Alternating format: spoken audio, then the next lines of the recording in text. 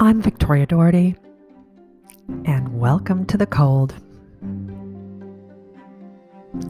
Cold is the way revenge is best served, the way a war was fought, and the way a story should be told. And this week on the podcast, we're really going to be leaning into the cold part.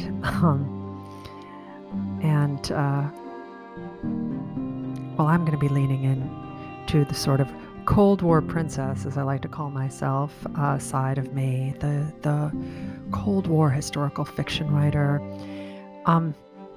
Part of this is to celebrate the coming 4th of July holiday here in America. That is a pretty big holiday for people like me, and I mean, obviously for everyone, but my mother was a political prisoner, and we have two generations in my family, my grandparents and my parents, who bravely and dangerously escaped communist Czechoslovakia. And so, my brother and I were really raised with a real sense of gratitude and of knowing, where we came from, what our lives could have been like, and what they are like, thanks to the fact that we were able to come here and be raised in a raucous, thriving democracy.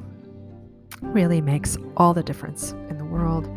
And, normally I would have perhaps saved this podcast for November, because that's really when all the big anniversaries are for topics like this. I mean, there is the anniversary of the Velvet Revolution, which for those of you who don't know what that is or need a refresher course, it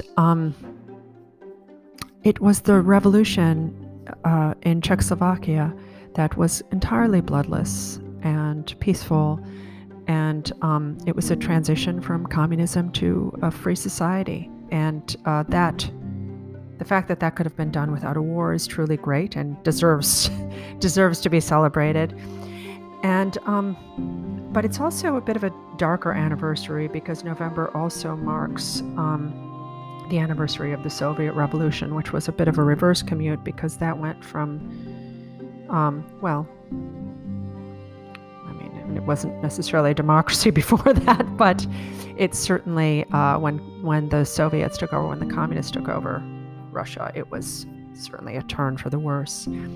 And I decided that I really wanted to commemorate a bit of this in the first week of July, because strangely there has been a lot of Stalin whitewashing going on Twitter, which is really quite bizarre to watch. I think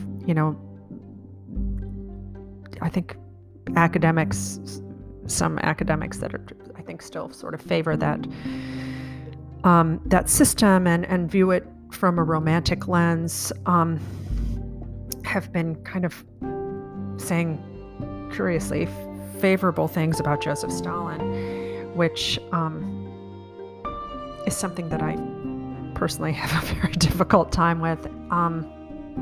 And I always try to, when I talk to my kids about this stuff and their friends, I always try to urge them to take a look at how, people who wear Mao or Lenin or Che t-shirts, I understand that sometimes they're doing it ironically, and that this is a spirit of youth, and I certainly shared it when I was young, but that really, when you look at the atrocities that were committed under those systems, and that continue to be committed under those systems in the countries that are still under that sway, you see that it's really no different than walking around wearing a Klan hood or a Hitler t-shirt.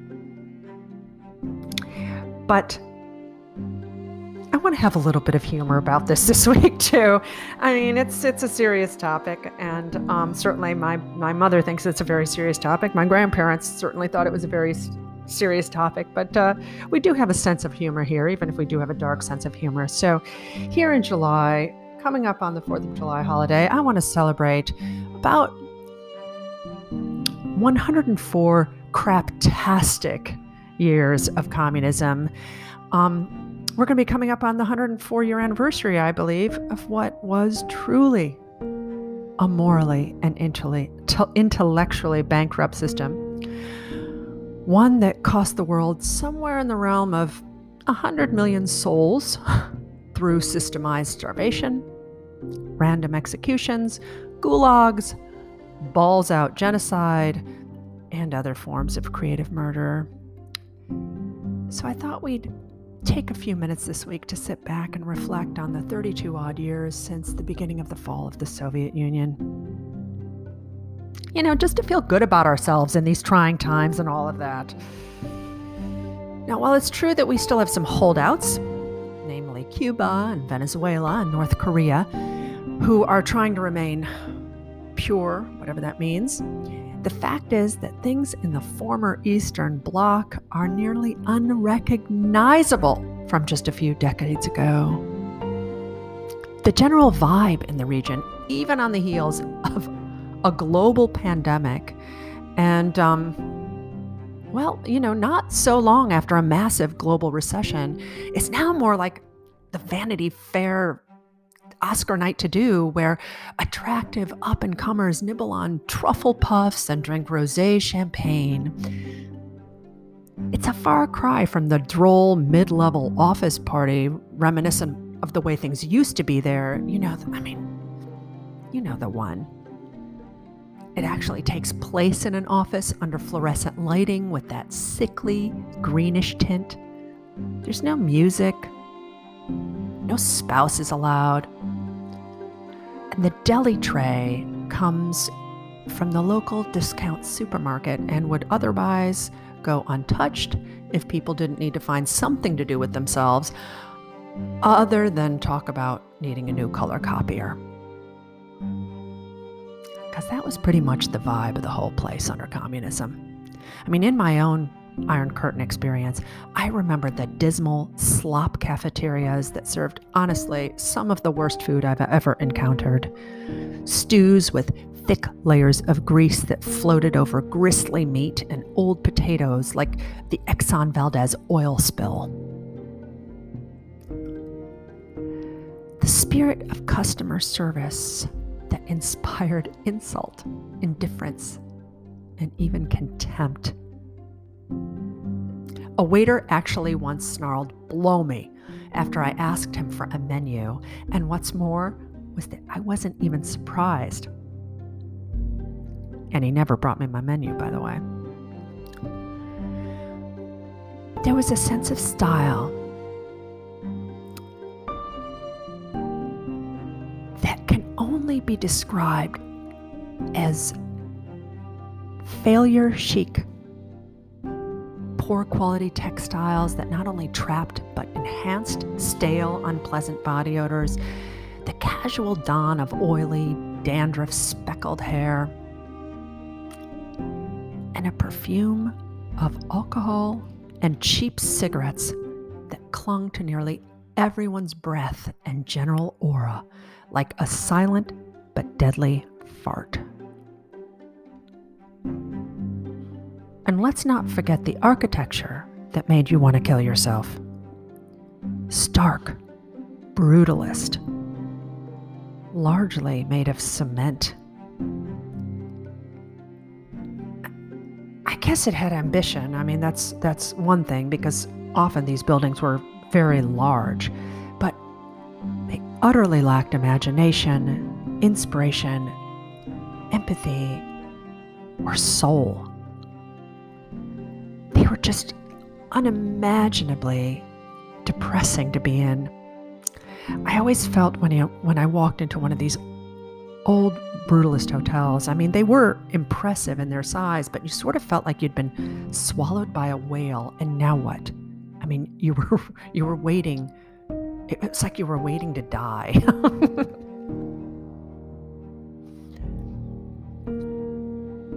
All of this was wrapped up in a culture of paranoia and oppression that dissuaded intimacy and even broke family bonds. It impelled people to plaster book covers made of paper bags onto their reading materials. I mean, you wouldn't want anyone to know what type of fiction you liked, God forbid. And people actually padded their doors and walls with cushions so as not to be overheard by spying neighbors. In a culture where the government openly advocates snitching and cultivates envy, no one is safe. And it really did feel that way. It felt like you were never safe. But much of that is over now in what used to be called the Soviet Union, and has been for a while. I mean, there are so many people, there are almost 2 generations of people now who weren't even born under the old system. And these young people are hip. They favor craft beers and barbecue joints.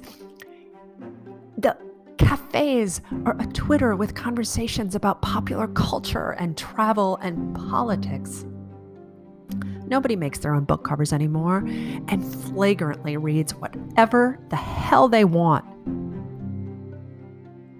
I can no longer tell the difference between an Eastern and Western European based on dress or posture or general disposition, and even the waiters seem jolly.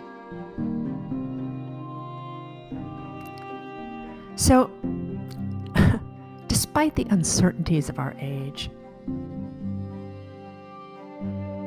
the Stalinist whitewashers, the global pandemics, the terrorist plots, the wacko gunmen, the awful, awful partisan divisions, and the IQ-crushing media culture, I still think we have a lot to be optimistic about. A mere 30 years ago, the dominant belief was that communism was not only here to stay, but would ultimately prevail, so we best get used to it.